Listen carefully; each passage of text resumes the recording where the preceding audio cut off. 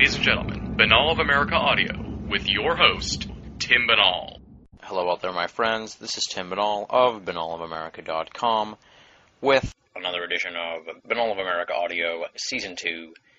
It is March 10th, 2007, and this week we have for you the first installment in a marathon session with esoteric pundit Mac Tonnies.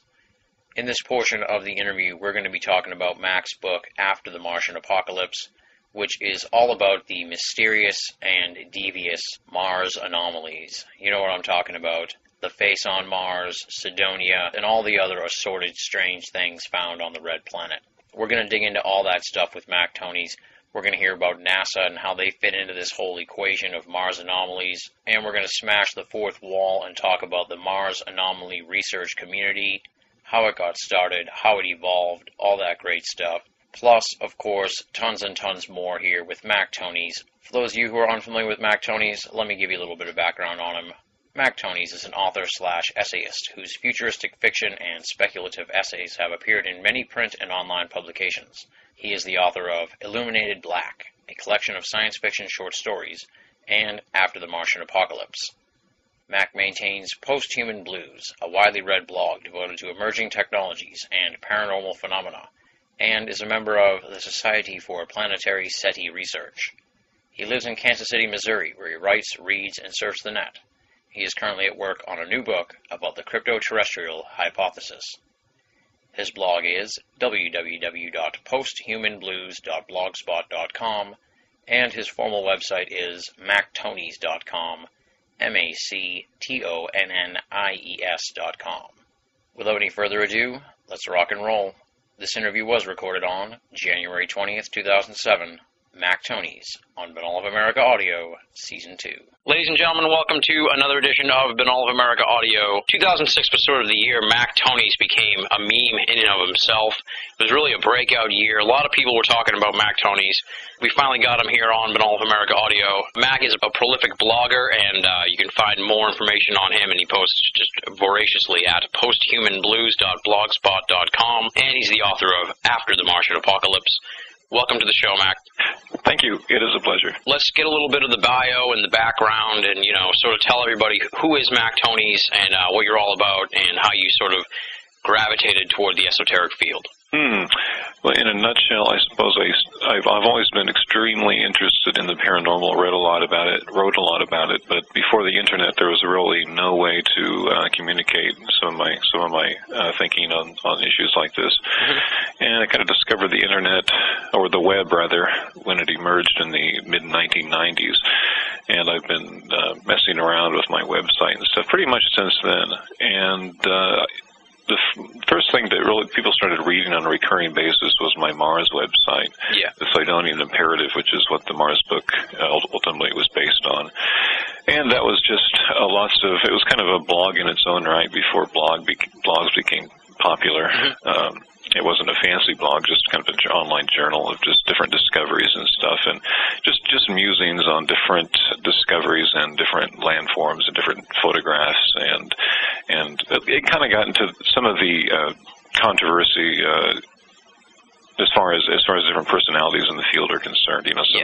Some of the more far-fetched ideas being thrown around, and that was a lot of fun, and I kept it up for a long time, and it's still not officially defunct. It's just kind of gone into standby until new pictures are taken that can confirm or not confirm some of the theories and hunches that I developed during the period I was working on the site.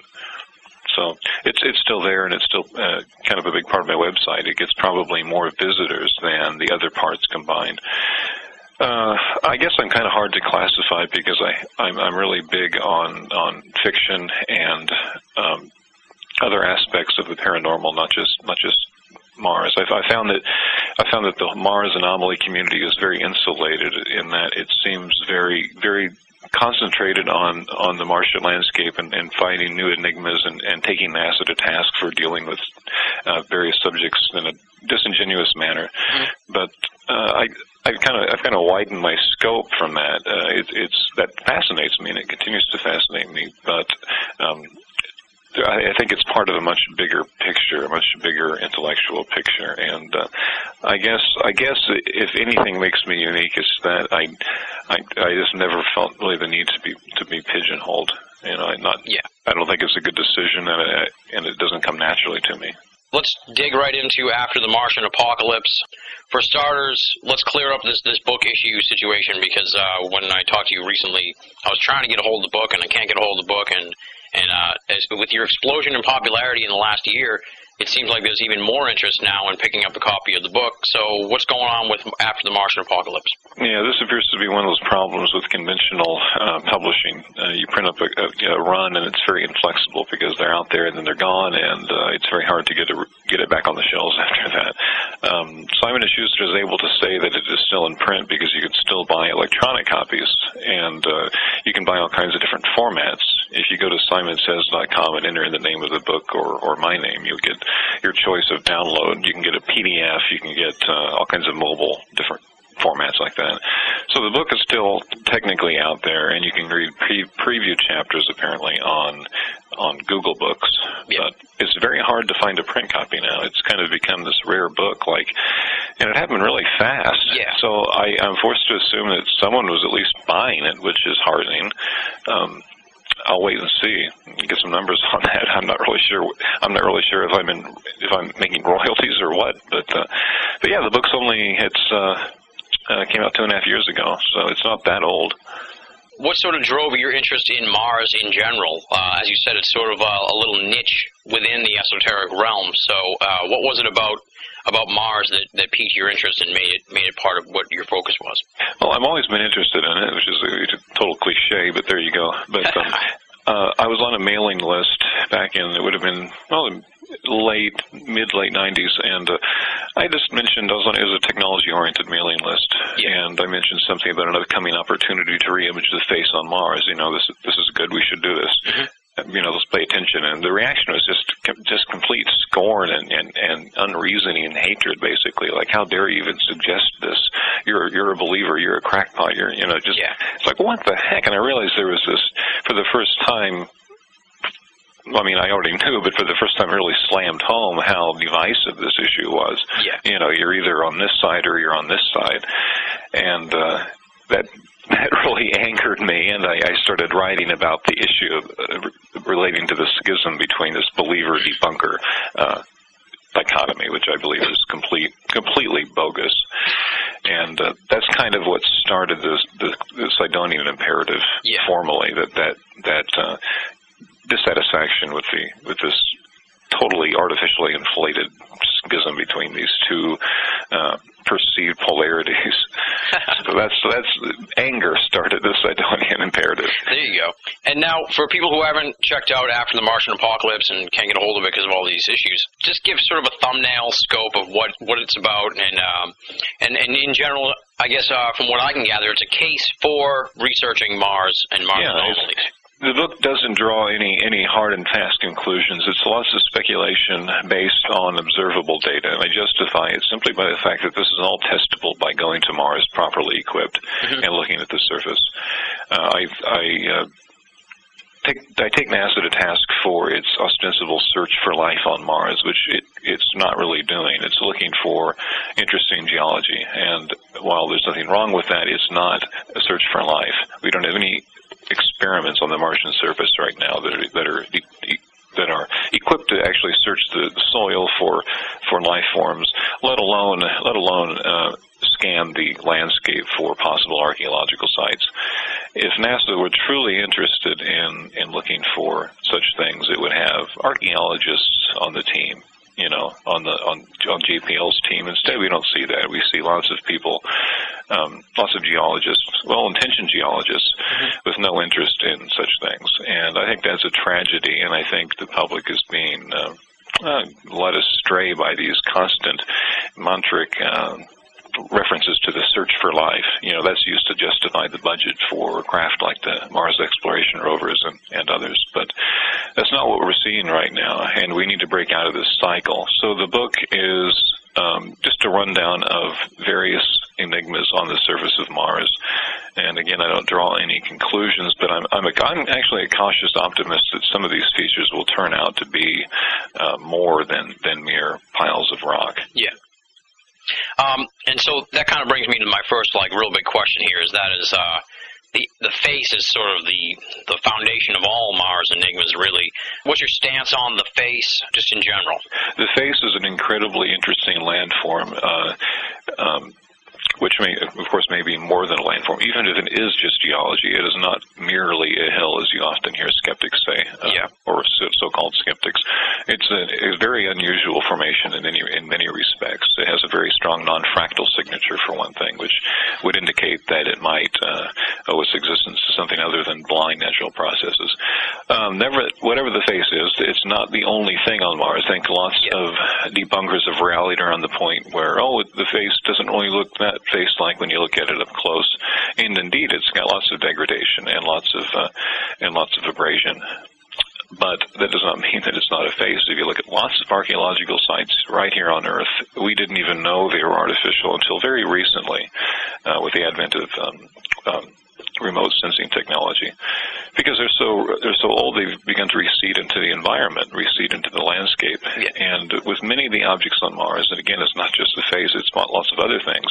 Curiously enough, in the vicinity of the face, in the Cydonia region, we find things that look like they were once much more pronounced than they are now, but they're beginning to be consumed by the landscape to the point where they look tantalizingly like they might be natural features. But we're at this point now where we can make that determination, but I'm just not sure that we're collectively intellectually capable of handling that idea. We're addicted to this. Either throw it out, it's bunk, it's the will to believe, it's the predisposition to see faces and whatnot. And on the other hand, you've got people who see every little pixel and see some conspiracy in this. So I don't think that's a healthy situation. Yeah. And then one of the strange aspects about the face is that it really, in the spectrum of esoteric topics, really, the face on Mars is sort of on the lower end of the ladder. Why do you think the face has gotten that sort of reputation? It's like below UFOs, but it's above moon hoax. Do you know what I mean? I'm trying to you can put it in the spectrum. Right. It's in a limbo state. It really is. And I think a lot of that is attributable to NASA's attempted scotching of the issue back in 1998. Yeah. That was when the Mars Global Surveyor went into orbit and started taking pictures, and it took this incredibly bad shot from an angle through a haze in the atmosphere. And NASA presented it in the extremely substandard format. They used a high-pass filter, which anyone with a Photoshop manual can probably look this up and see that the purpose of using a high-pass filter is to suppress detail. And it seems pretty obvious that this was used intentionally. Of course, advocates of the NASA cover-up hypothesis will immediately state that they know the face is real and they're trying to hoodwink the public. I do not personally believe that. I think that while the use of the high-pass filter was intentional, I think it was probably done out of a sense of, we know this is nothing, so let's just hasten the process a little bit for the good of everyone. Yeah. For everyone's intellectual well-being. So and I think a lot of that pretty much scotched the issue in the public mind for a lot of people. However, there are many qualified people in the scientific community who are not fooled by that and are continuing to look at this issue objectively. You sort of poo-poo the idea of conspiracy with regards to the face and NASA. So what do you subscribe that sort of antagonistic relationship between NASA and face research? I've seen an atmosphere of kind of cultivated bureaucratic incompetence.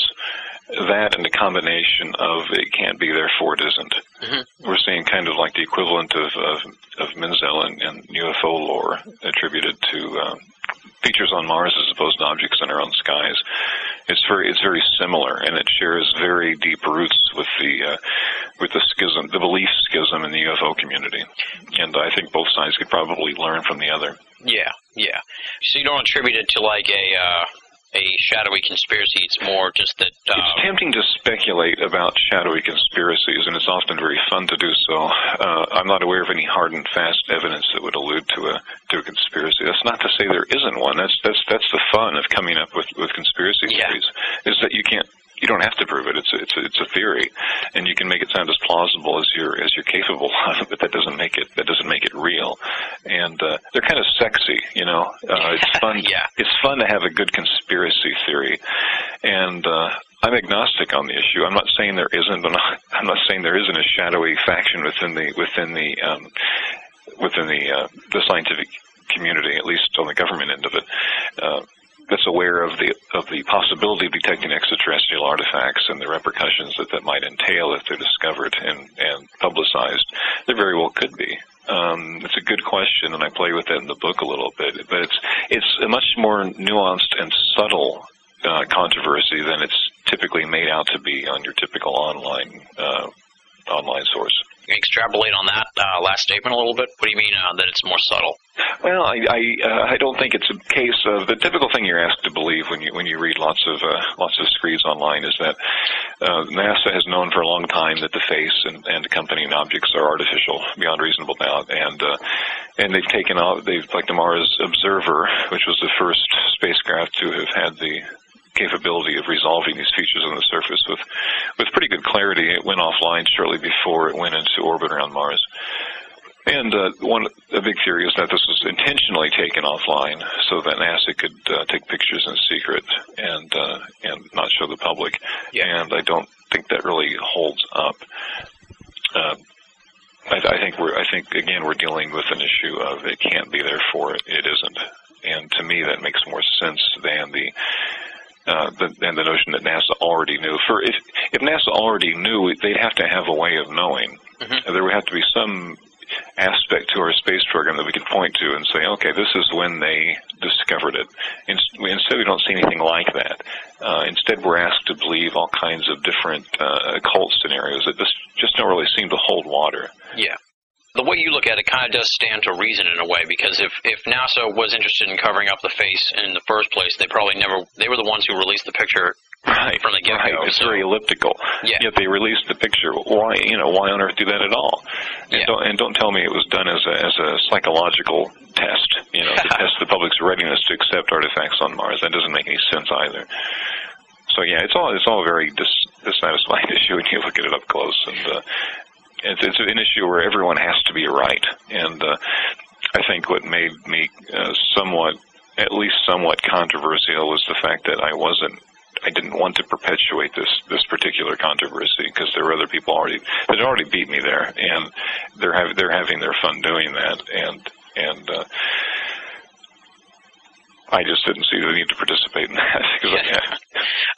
And then you say the face isn't the only evidence, obviously, for a previous civilization on Mars and artifacts and all that stuff. What would you say are some of the other evidence or the better aspects and stuff that people should look at and maybe bypass the whole face issue? Because the face has become sort of like the Roswell of Mars artifact research, where it's just oversaturated. Right. Well, you have a degree of bisymmetry in the Cydonia region with a number of landforms, and even if the face, the framing mesa itself is interesting.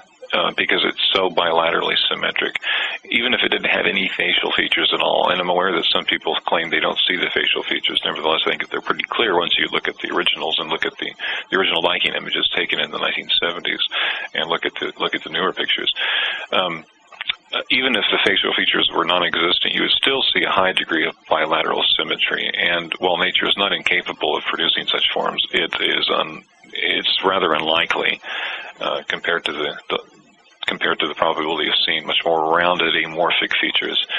And to be sure, you've got lots of features in Cydonia that look nothing but natural. But at the same time, you have features like the D&M pyramid. It's a very big five-sided pyramid that is quite impressive, actually, and it looks quite symmetrical and quite artificial to me and a number of other people. And there are also other features in the vicinity that also kind of smack of something other than geological processes. And one of those is the main city pyramid, which is due west of the face, and it, like the D&M, it is also five-sided, and that kind of suggests that maybe if these things were intelligently constructed, they were built to conform to a certain motif on the surface. And there are a number of small features, and it's kind of a subtle issue because it's hard to make a poster out of it and just point to people how strange it is. But there are these bright mounds. And on the Viking images, they were just simply bright spots on the Martian surface that certain scientists found interesting. And when it turns out that they form a very, very non-random, at least seemingly non-random, a mathematical signature on the Martian surface, very redundant. And when you run these, when you calculate and then generate random spots on the surface using the computer and try to find the likelihood of these things occurring naturally, it's like, I think it's literally like millions or billions to one. It's just the Gulf is incredible. And this is a kind of a subtle issue because these were just bright dots, and many predictions about what we might see kind of flew around before we got the high resolution images. And it turns out that a lot of these bright dot features really are quite interesting as morphologies and not just points on the surface. There are some that look very much like constructions. And we're not going to know until we go there or get much better images, and the possibility of much better images is within our grasp. Nevertheless, I kind of subscribe to the school of thought that we're not going to know for sure until we actually go there and start taking it seriously and start bringing archaeological tools to our arsenal instead of just looking for the past presence of water. As exciting as that is, it's not the last question we should be asking ourselves. Yeah. There was a lot of talk over the summer about the ESA pictures of the face, and it was sort of like another blow to the face theory from the general space community. The ESA took actually really good pictures of the face, but that's not what they really showed the public. They showed the public computer-generated perspective shots. And two of them are perfectly valid, or at least appear to be based on existing data. I mean, I've been looking at these pictures in detail for 10 years. Yeah. And from mathematical predictions and actual photographs, and the ones that the ESA produced are just simply the one that made the most waves in the pool was this one image showing this synthetic perspective image of the face from the ground, and you see this horn-like steeple protuberance sticking out of between the eyes, and this feature simply doesn't exist. It's just not there. It was evidently some sort of manipulation, and from consulting with some actual imaging scientists, it appears that this is the product of a vertical elongation of the face, and it's not an actual feature. Whether it was placed there deliberately, kind of like how NASA introduced the high-pass filter to the original so-called cat box image of the face in '98, or whether it's simply the result of bad computer work, I don't know.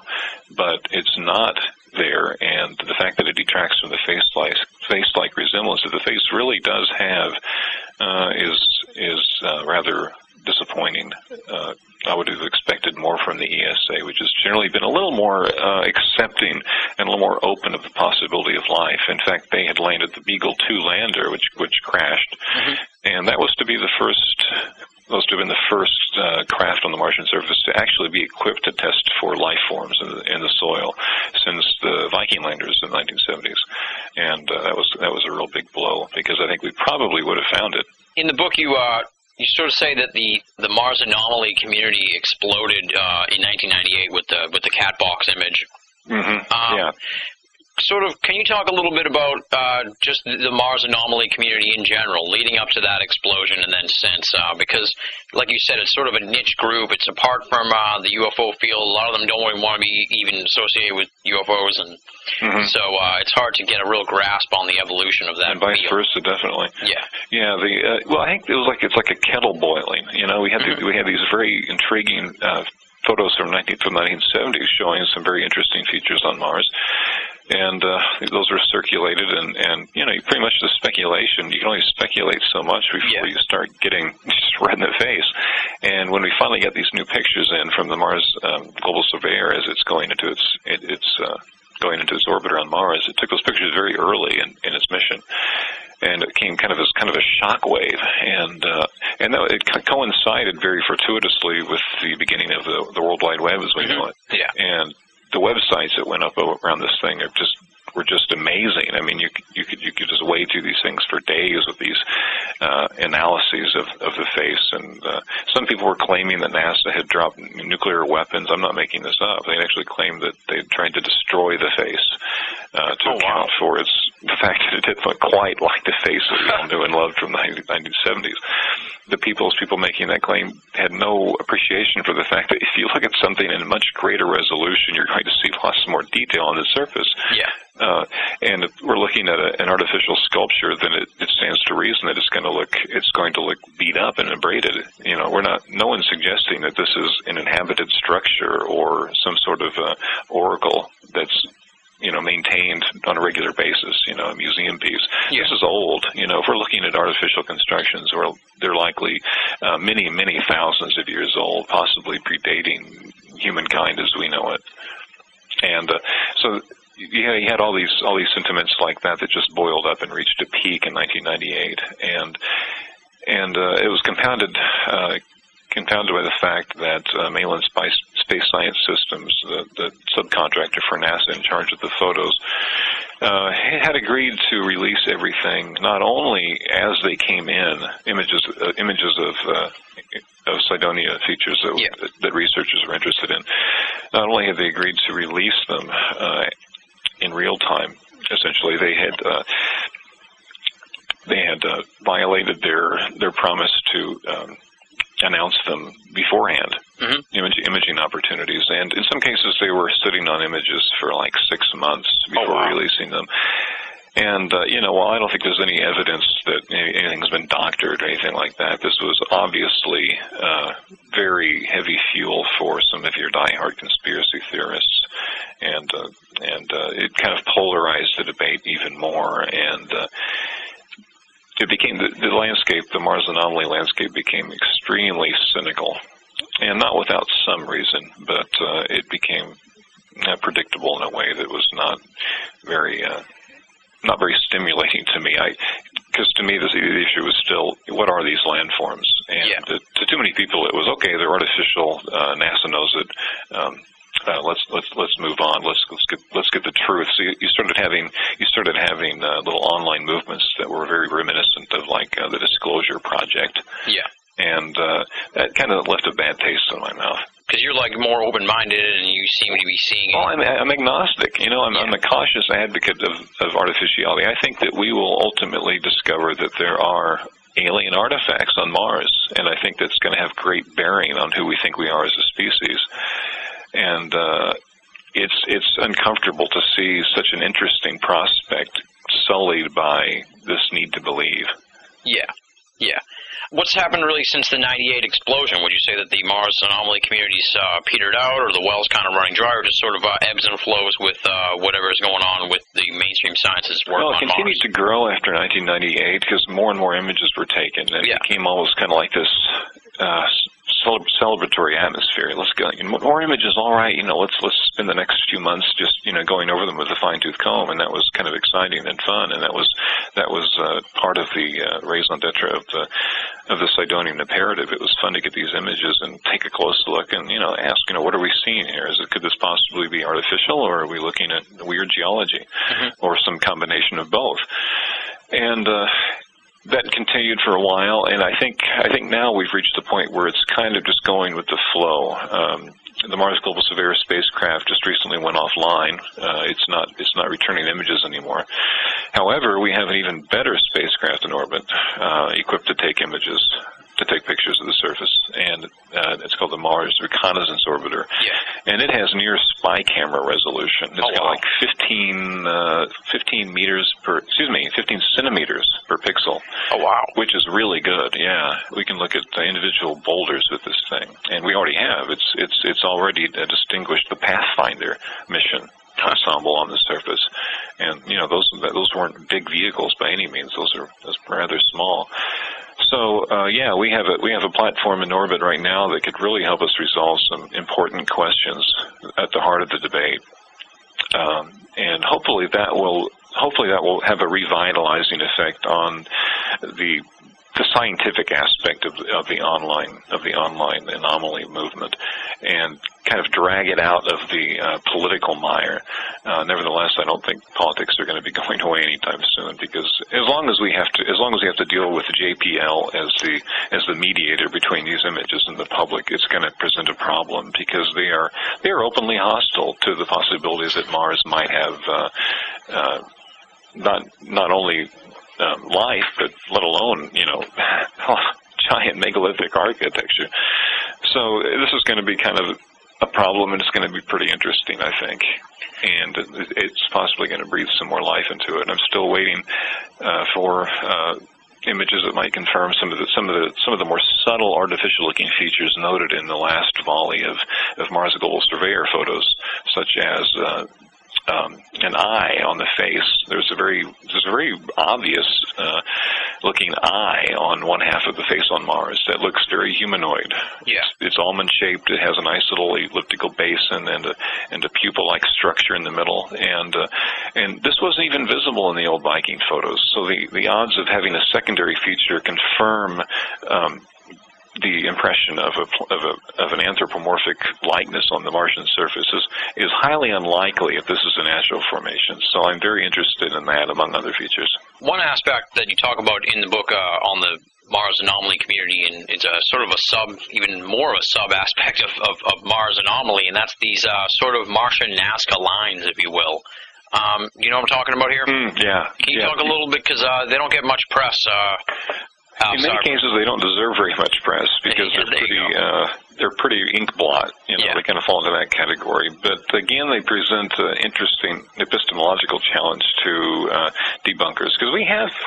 I'm talking about like profile features. Like there's one called Nefertiti, which looks a lot like Nefertiti, except it's seen in profile. And there are lots of those like that. People see these profile visages of human faces and other objects, animals and so forth on Mars, and most of the time these are very, very selective, and they don't impress me at all. But nevertheless, they kind of present an interesting challenge to how we know what we know, and that's kind of where my interest lies regarding these, because we have features on Earth that built by like the Peruvians with the Nazca lines and other Indian cultures in North America. That were built in profile and to resemble actual likenesses, animal likenesses, and so forth. And they look like kind of abstract, but nevertheless they are artificial. Mm-hmm.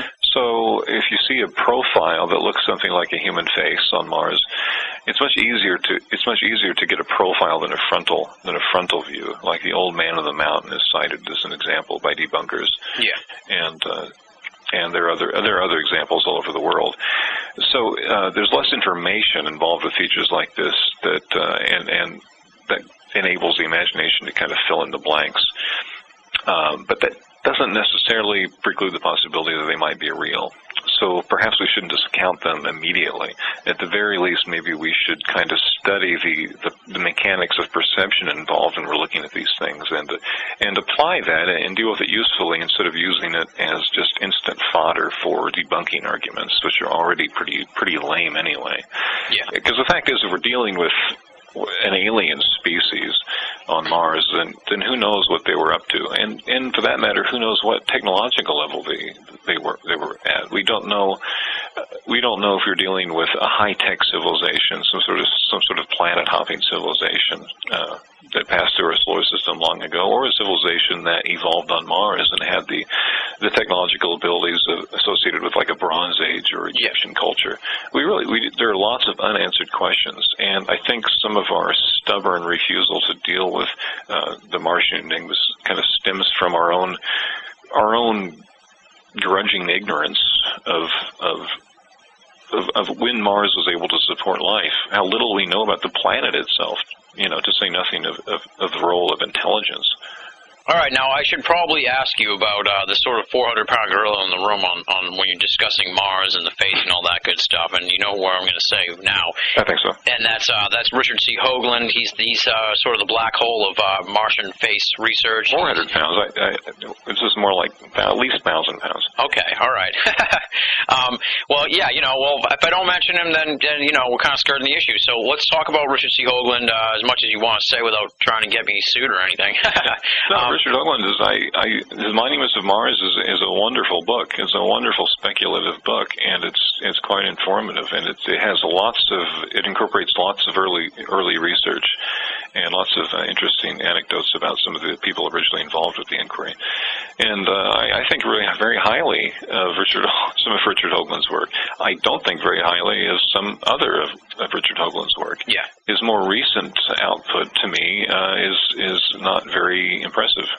And it seems to me that the combination of discovering the Internet and I was referred to the kind of waiting interim period between the 1976 images and the new Mars Global Surveyor images.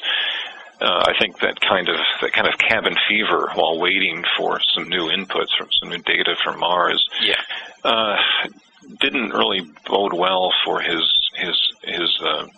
sense of scientific caution.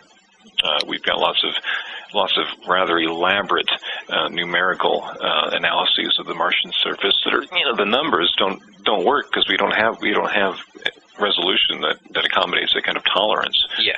He's referring to features like relating features to each other to a degree of accuracy that we're simply unable to do with even some of the images we have now with the good probes, let alone the Viking images. And I think he had already kind of cemented his own position on what these features entailed, and went about kind of forcing a lot of these discoveries into what he already knew subjectively was the case. And he's an immensely popular figure. He's on late night radio all the time. Yeah. He's entertaining. He's articulate. He seems like a pretty nice guy. And but that doesn't mean that I agree with what he's saying. And he seems to fulfill the role of an entertainer more than he does as a scientific personality. I mean, I think he presents himself as kind of like the Carl Sagan of Cydonia. Mm-hmm. And I'm not exactly sold on that. I mean, when I use the term entertainer, I mean that in a good sense. I'm being kind of, charitable. I'm not trying to be condescending. And I think he's well aware that he's an entertaining figure and kind of goes for that.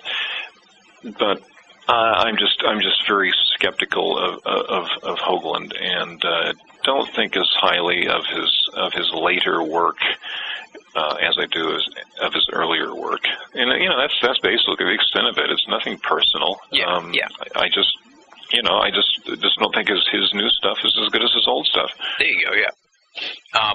I had to ask. That's how it works. Yeah. Just touching on this anomaly community in and of itself. As you said, it's sort of tightly knit, and you didn't want to get pigeonholed into it. But what was the reaction of the community when you started putting your work out there? Because there's a lot of talk when I talk about ufology with people about how there's sort of that it's sort of a closed society, and you sort of got to work your way in and everything. And I assume it was sort of the same way with you in the Mars anomaly community. So maybe just talk about your integration into that community and what that was like. Yeah, initially there was a combination of resentment, and some people really, really liked where he's coming from. It's like, okay, this guy, he's not claiming all the answers, and this was very refreshing to lots of readers. To be able to look at some images and think about them without being told what they're seeing, and told all about the attending NASA cover-ups and everything. Yeah. So there was some appreciation there, but there was also some resentment, like, well, hey, Hoagland's he's the expert here. Who's this guy? Well, who cares what you have to say? You're a Hoagland wannabe. That was leveled at me by a few people associated with Hoagland, and it's silly because it's obviously that I'm not trying to be anything like Hoagland. But yeah, it was a mixed reaction. Overall, it was positive, and the fact that I was able to get write a book kind of summarizing my basic position on this whole inquiry was very gratifying. Yeah, I'm sure. Yeah, it sounds like that the Mars anomaly community has the same amount of turf wars that you expect.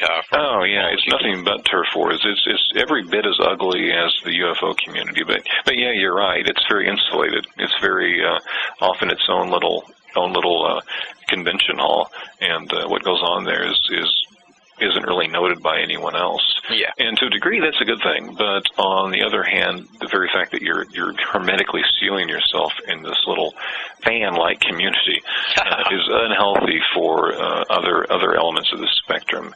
And I just am unable to see these things in isolated boxes. Yeah. I can't help but feel that there is a thread of commonality through all this, and Mars is just a component of a much larger mystery.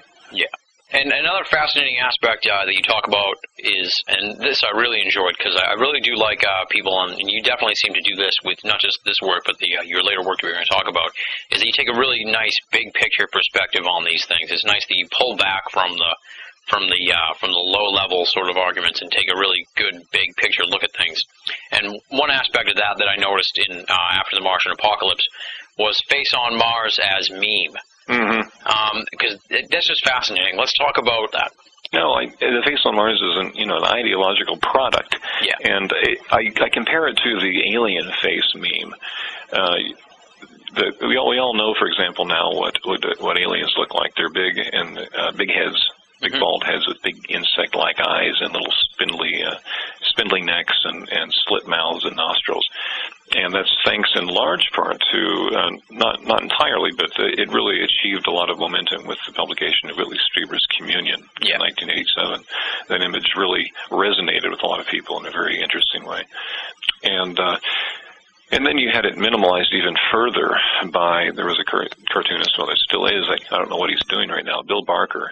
He had this wonderful comic strip called Very Paranoid. It's kind of like if Franz Kafka did a single panel comic strip, it would look a lot like this. And it was called Schwa.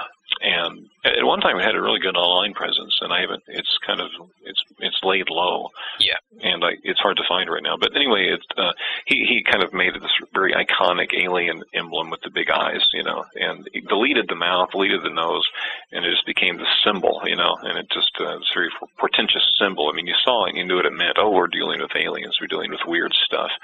And he just kind of made it iconic. Mm-hmm. And the Face on Mars is kind of in the same realm as that ubiquitous alien head. It's a consumer archetype now, and it's kind of emblematic of the unknown in a very specific sense. Yeah. It kind of touches the viewer's mind in a way that nothing else really can. It's part of a visual vocabulary that's sprung up. And the whole idea of the meme as an infectious idea is kind of relatively new science, and it deals with the spread of information in a viral manner. Yeah. And the internet has totally given this thing its own playing field in a way that even the print media didn't have before that. We're able to see ideas traverse the globe in microseconds and spring up in weird new ways. Mm-hmm. So we're seeing almost a form of artificial life, and ideas don't necessarily fare well because they're accurate, although that sometimes helps, but simply because people enjoy having them. People enjoy experiencing or savoring an idea, mm-hmm. no matter how unwieldy or inaccurate it might be, or how fragile it might prove to be. And in one chapter, and after the Martian apocalypse, I just kind of stand back and look at this whole ideological landscape associated with the Face on Mars and aliens, in quotes, and UFOs and leaked documents and NASA cover-ups and all this stuff, and it becomes almost irrelevant if it's fact or fiction at a certain point, and it just becomes this. Just as a rippling, seething mass of information. This is very interesting to take in from an aesthetic point of view, almost. And that's an aspect of this whole Fortean scene that eludes some people, I think. Not everyone by any means, but, most people are still committed to this, I believe this, or I don't believe this, I think it's all crap. And, I think that's an unproductive way of dealing with this new ecology of information that's been emerging and continues to grow every day. Almost as if whether it's right or wrong isn't really as important as the fact that it exists in and of itself. Exactly. It's very postmodern and very kind of conceptual. It's kind of like looking at concept art or something. Yeah. But it's educational. You can learn from it. You can if you're willing to stand back and look at this thing from a healthy clinical distance and just appreciate it for the sheer absurdity of it. It's actually quite a lot of fun. Yeah, exactly. I think a lot of that about the UFO phenomenon itself. And that. Oh yeah, totally. Yeah, all the politics and all the claims and counterclaims, and at what point do you at some point you just kind of stop caring what's real on a certain level, not your main level. I know exactly what you mean. Right, you just kind of take it all in, and almost on a subconscious level you appreciate what's going on, the ebb and flow of it. Yeah. Now, do you tackle moon artifacts at all? Have you ever touched that realm of that's sort of a offshoot of the Martian artifacts community? There are some weird features on the moon. I'm not an expert on them, but there are enough strange features on the moon and repeated observations of lunar transient phenomena, for example, that make me think that there could very well be some interesting features waiting to be discovered on the lunar surface. And that's neat because the moon is only 3 days away, whereas Mars is, the better part of a year. And it's a lot easier, obviously, to get to the moon than Mars. So if there is something waiting for us on the moon, whether it be some sort of monolith or something much more, trivial, in an extraterrestrial context, ruins of some sort, that's going to tell us a lot about who we think we are. And so I'm hopeful that a future moon probe, or maybe even something we have up there now, will show us evidence of this, and that we'll get it in a forthright manner, and we'll be able to. It'll hasten our breaking out of this shop-worn skeptic-believer dichotomy, which I don't have any patience for. Yeah, and then sort of to close out this Mars discussion, where do you see the Mars work going from NASA? And you sort of alluded that you don't think we're going to really get to the bottom of this Space Cydonia anomaly situation until we have men on Mars or archaeological work being done there. So where do you see this Mars work going from NASA in the future? I can't help but feel that there must be some interest somewhere within the NASA chain of command. Someone somewhere is going to propose. Let's take a look at this feature. Let's go take a dig and take some ultrasound readings and see if there might be something to this. Yeah. That's assuming, of course, that we make it to Mars. And right now, it looks like that's in the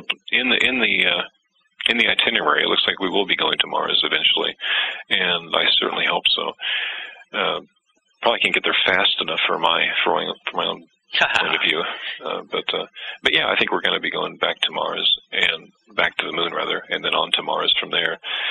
And from then, it's probably only a matter of time until we have the answer one way or another. Once we establish a presence on the planet and start sending crews out to explore and take specimens and flirt around with the idea of terraforming the planet and stuff like that. Eventually, we're going to either stumble across something, or we're going to make a directed attempt to discern whether something once thought to be artificial is or isn't. So it's probably an unstoppable process at this point. Yeah. What remains a variable is whether or not this is made is made public, is made accessible to the masses, and that's where all the cover-up theories come in, obviously. Now, do you think if it turned out that the face was real, like in the sense that it was an artificial structure, that the government would let the people know, or what's your take on that whole thing? Well, it would depend on what the face represents. If it represents a Bronze Age technology or something, in other words, something not in advance of our own technology, maybe so. If it's built by someone that was more advanced than we are, then we might see more of a paranoid mentality arise. because digging into it would entail possibly giving people information that we can't, quote unquote, can't handle, at our stage of development. But and that's an assumption made by lots of people that the face is invariably made by extrasolar aliens that are godlike. And from looking at the features on Mars, my impression is that whoever made these things, assuming hypothetically that they were indeed made, weren't godlike. They weren't infallible aliens. They were they had very limited resources, and that invites the notion that they might have been human in some way that we don't really know, that our textbooks don't really give any don't offer any recourse. Yeah. In other words, we're kind of venturing into some uncharted waters with this. Mm-hmm. The stuff on Mars as far as Cydonia, that looks more like something you'd see in ancient Egypt. And it's been noted before. Some people even go so far as to say, well, the ancient Egyptians must have invented space flight and flown to Mars and built this stuff, and I don't think that for a minute. But at the same time, there's this eerie. The fact that we're able to look at this stuff and associate with it and make sense of it on an aesthetic level. The fact that the face is humanoid, for crying out loud, that's not what we would necessarily expect from visitors from some other solar system. Yeah. And it implies a terrestrial connection of some kind, and I think that's been the kiss of death for many researchers who were trying to prove this terrestrial connection and come up with some really ludicrous ideas. Then again, who's to say what's ludicrous and what's not? There are no maps for these territories. Yeah. I was just thinking it would be a refreshing day when they do land in Cydonia and get some answers. Hopefully we'll be around when that happens. So I think we will be. Yeah, and it's going to be refreshing for me whether the face is rock or whether it's an artifact. Yeah. I just want an answer. I don't want to believe anything in particular, and some people refuse to take me at face value when I say that, but I really don't care. Yeah, I mean, it just in and of itself, it'll be fascinating, and I think the reaction will be possibly even more fascinating.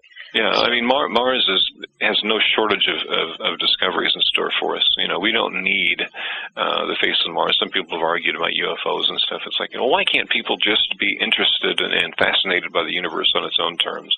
Why do we need to populate it with UFOs and stuff? Well, these people are ignorant in the sense that they're not aware that the UFO phenomenon, for example, is quite real and seems to represent something physical and unknown. But the point they have is valid. The universe is rather strange, and if UFOs and the face on Mars and other enigmas like this didn't exist, for me personally, there wouldn't be any real psychological advantage to inventing them. That does it for this week's edition of Banal of America Audio. Big thanks to Mac Tonys for coming on the show. He'll be back next week for part 2 of 2. If you want to find out more about Mac Tonys, his blog is posthumanblues.blogspot.com, posthumanblues.blogspot.com, and his formal website is mactonys.com, mactonnies.com. Moving right along now, it's time for Banal of America Audio listener feedback, and this week's letter comes from a person billed only as Towner. Here's what Towner has to say. While interviewing your guests, you keep saying yeah, over and over. It drives me crazy. Why not just let the speaker get their point across in silence? This would make for a much better show. Stop the yeah after every sentence. Signed, Towner. Thank you very much for the feedback, Towner. I appreciate the constructive criticism. I have noticed over the course of the last season and a half that I have picked up some hosting foibles, some strange catchphrases, if you will, and definitely the yeah is one of them. When we tape the next batch of interviews, I will make it a point to refrain from using the yeah, and hopefully it will be noticeable to those of you in the audience who have noticed it and find it cringeworthy. Thank you again for writing in, Towner. Stick with us, and hopefully you'll enjoy listening to the evolution of BOA Audio. If you would like to be a part of Banal of America Audio listener feedback, simply go to banalofamerica.com, click the contact button in the top right-hand corner of the screen. That will put you on the page with the appropriate contact information. or write to boaaudio@hotmail.com. Either one of those methods will put your correspondence on the road to being featured on Banal of America Audio Listener Feedback. Up next, it's time to thank the great banalofamerica.com staff, Leslie, Chiron, R. Lee, Joe V., Ralph Molesworth, and Tina Senna. Thank you so much for your help and support with the audio series and the website. If you're only listening to BOA Audio and you're not reading the fantastic columns from the BOA staff, you're only getting half the story. Compelling, esoteric reading material produced week in and week out from the fine folks at banalofamerica.com. Definitely check out their columns. You will not be disappointed. banalofamerica.com. Make it a part of your everyday search for esoteric news and opinion. If you're a long-time Banal of America audio listener or an appreciative newcomer and you want to help support the audio series and the website, simply click the PayPal button at banalofamerica.com and make a donation. Every donation helps, no donation is too small, and all donations go towards keeping BOA Audio on the air and available to our many listeners worldwide. Next week on the program, part 2 of 2 with Mac Toney's crypto-terrestrial hypothesis and esoterica in general. It is going to be almost double the length of this week's installment. It broke down in a strange sort of way. An hour on Mars, an hour on the crypto-terrestrial hypothesis, and an hour on the world of esoterica in general. Instead of splitting that crypto-terrestrial hour in half, I opted to run 2 hours next week and 1 hour this week. So next week's will be an expanded edition with Mac Toney's. For starters, the crypto-terrestrial hypothesis has taken the esoteric world by storm and has been a major talking point throughout the last year at least. We're going to talk about how it all started, how Mac came up with this whole thing, and what the crypto-terrestrial hypothesis is. If you've only vaguely heard about it but haven't really investigated it, now's your chance next week on BOA Audio, because we're going to dig into the crypto-terrestrial hypothesis and cover it from a plethora of different angles. After that, we're going to talk about esoterica in general, focusing really on ufology, youth and ufology, ufology on the internet, disclosure, and just tons and tons of other stuff. We really cover a wide variety of stuff in the last hour of the interview. So it's a jam-packed edition of BOA Audio next week with Mac Toney's part 2 of 2, preview forthcoming at BOA. And on that note, we're going to call it a week. Thank you very much for listening, folks. Until you hear from me next week, this is Tim Banal, signing off.